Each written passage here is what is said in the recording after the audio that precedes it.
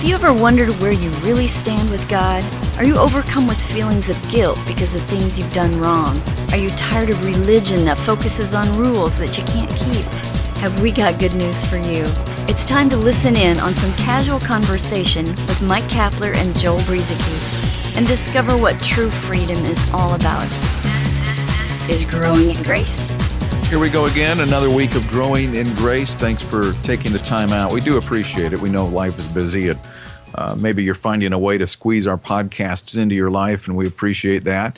I know a lot of people download them. Maybe they listen on their walk, Joel, or whatever the case. But we're glad that you found us, and we hope that you'll find the time maybe to share it with somebody too. Let them know where they can find all of our past podcasts at growingingrace.org. Is that a new listening device, a Walk Joel? There's the Walkman, the Sony Walkman, and then there's the Walk Joel. Something like that. It was just the way you said that. I was like, what is he talking about? Oh, on their walk, comma, Joel. Yes. Get you now. I understand. But yeah, people, you can take us up to the top of a mountain and have a mountaintop experience with us if you want. Or if you're down in the valley, take us there with you too. We'll go wherever you go. You can count on us. Last week, you said you were going to share this story about, I don't even know if I'm going to say this right, but Mephibosheth, which I'm not very familiar with, although I think that is a nice name for a child. Always thought it was. No, it was Zabumafu.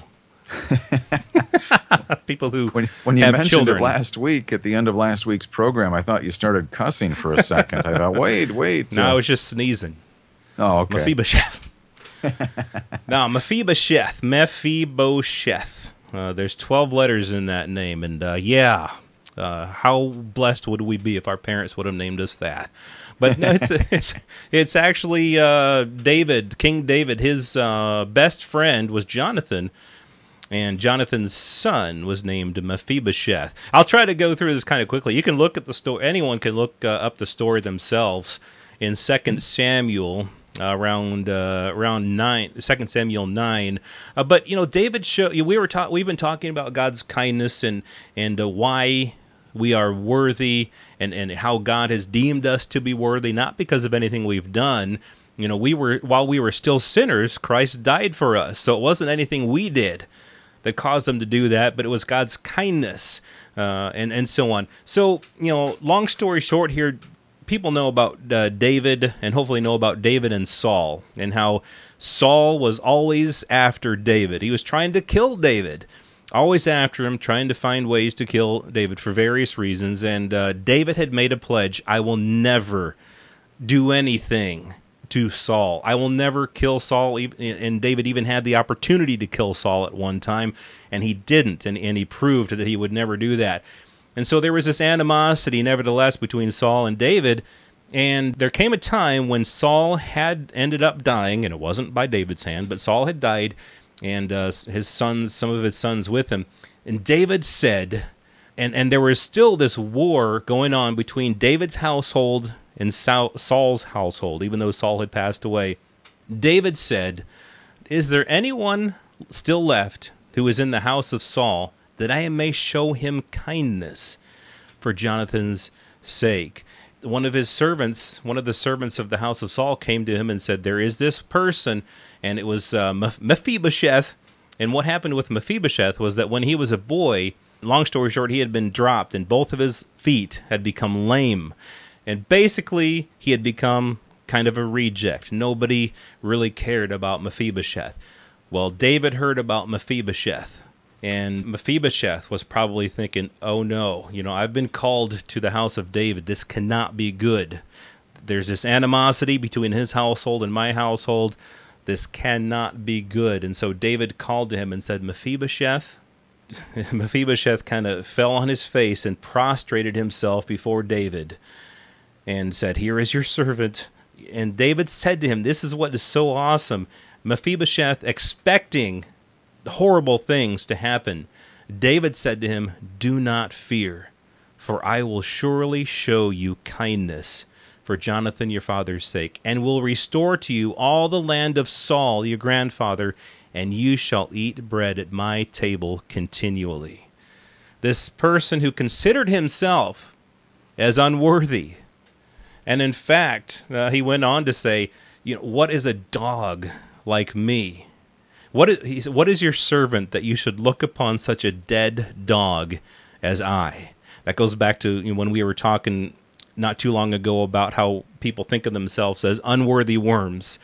Mephibosheth kind of thought of himself as an unworthy worm, a dead dog in front of David. And David said, he said, do not fear.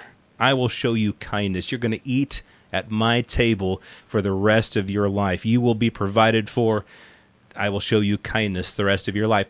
That, to me, illustrates the kindness of God. Even though we thought of ourselves as unworthy worms, even though we were sinners, while we were still sinners, Christ died for us. He showed us kindness, not because we were deserving of it, but because of God's kindness. And that's really what I wanted to draw out of that story there.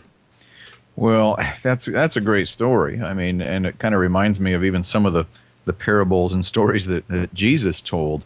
And so it's just, but that's God is just full of compassion. And I think so many people have the wrong view of God when it comes to how he looks at them. I think that's right. And you were talking, Cap, before we were recording here about the temple veil being torn in two, and just the access that God has given us to himself. It's just amazing what God has done for us. I'll if you want to talk about that. Well, I think one of the most, a phrase that you and I have used ruthlessly here on Growing in Grace, it is finished. Some of the last words of Jesus there. And at the time that he said that, I think it's one of the most significant times in human history. Because at the same time that Jesus died and it is finished, the temple veil was torn in two, the scriptures say, from top to bottom. There's some significance here that I'm not sure we can completely wrap our minds around it. But, of course, the Jewish temple, this goes way back to the time of Moses, and then it was just, I guess, elevated even more with the Solomon's temple. But the temple was like, to put it in simple terms, it was like the place where God resided on the earth. And you could go into the temple, and the priests would go into the temple because it was filled with different rooms that had doorways. But there was one room in the innermost part of the temple referred to as the Holy of Holies, where the Ark of the Covenant was kept. And only the high priest would go in there, and just once a year on the Day of Atonement.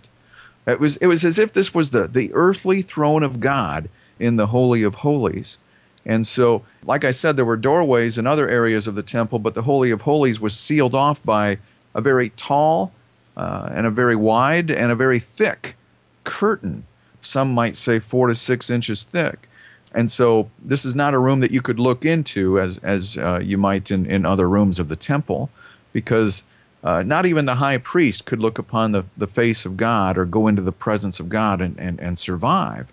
And so what happened, Joel, was there's a lot of this in the Old Testament, some very vivid details of how the high priest had to go through this lengthy, rigorous cleansing process or some sort of ritual before entering the Holy of Holies each year. And even then, after going through all of that, which we won't go into right now, the other priests, they would tie a rope around the high priest, like around his ankle, so that if he were to die there in the presence of God because the high priest did something wrong or wasn't cleansed properly or whatever, then they could pull him back out, because other priests could not go in there, or they could die too. And so that's what they would do. They would tie this rope to him, and they might have a bell or something on, so they knew that they were still moving around. And so there was these examples in the Old Testament too, where unqualified people got too close to God. Simply touching the ark could have brought death to one of the ark bearers, I think. I can't remember what book that was in. And one of Aaron's sons died when they entered the Holy of Holies. And so that gives you an idea of what was going on there. So what did this curtain represent? I think you could probably make the case that, at least you could make the case, that sin is what the curtain represented. Sin at that time was something that brought a partition between us and God. I'm not necessarily talking about individual sins, but the fact that we were also born into it through Adam.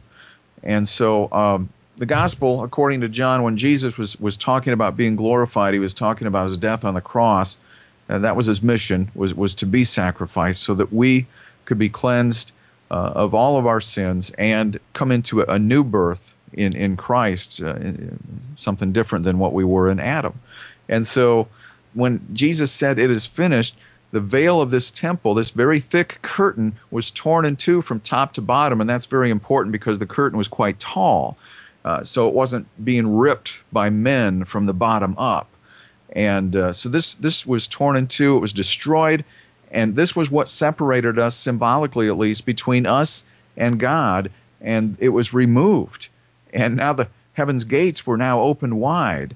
And it's an awesome event that I think is sometimes overlooked, but to me, it's one of the most significant things that has happened in our history. I really do think it is too, and like you said, I like how you talked about how there were various things under the old covenant by which, if people would do certain things, they died, or something bad would happen to them. They had to have perfect sacrifices.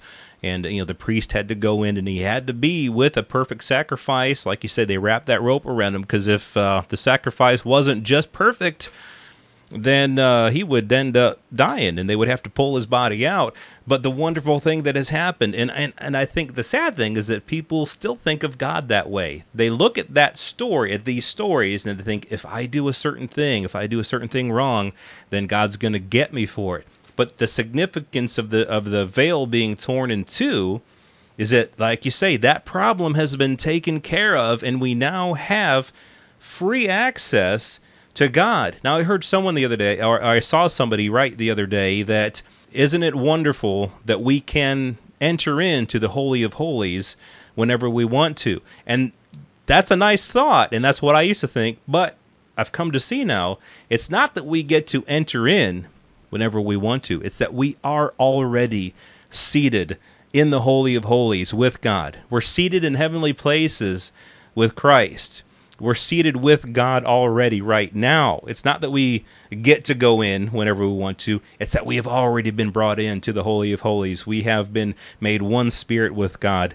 And that's good news. We don't have to worry about whether something we do or don't do is going to cause God to turn on us or cause something bad to happen to us.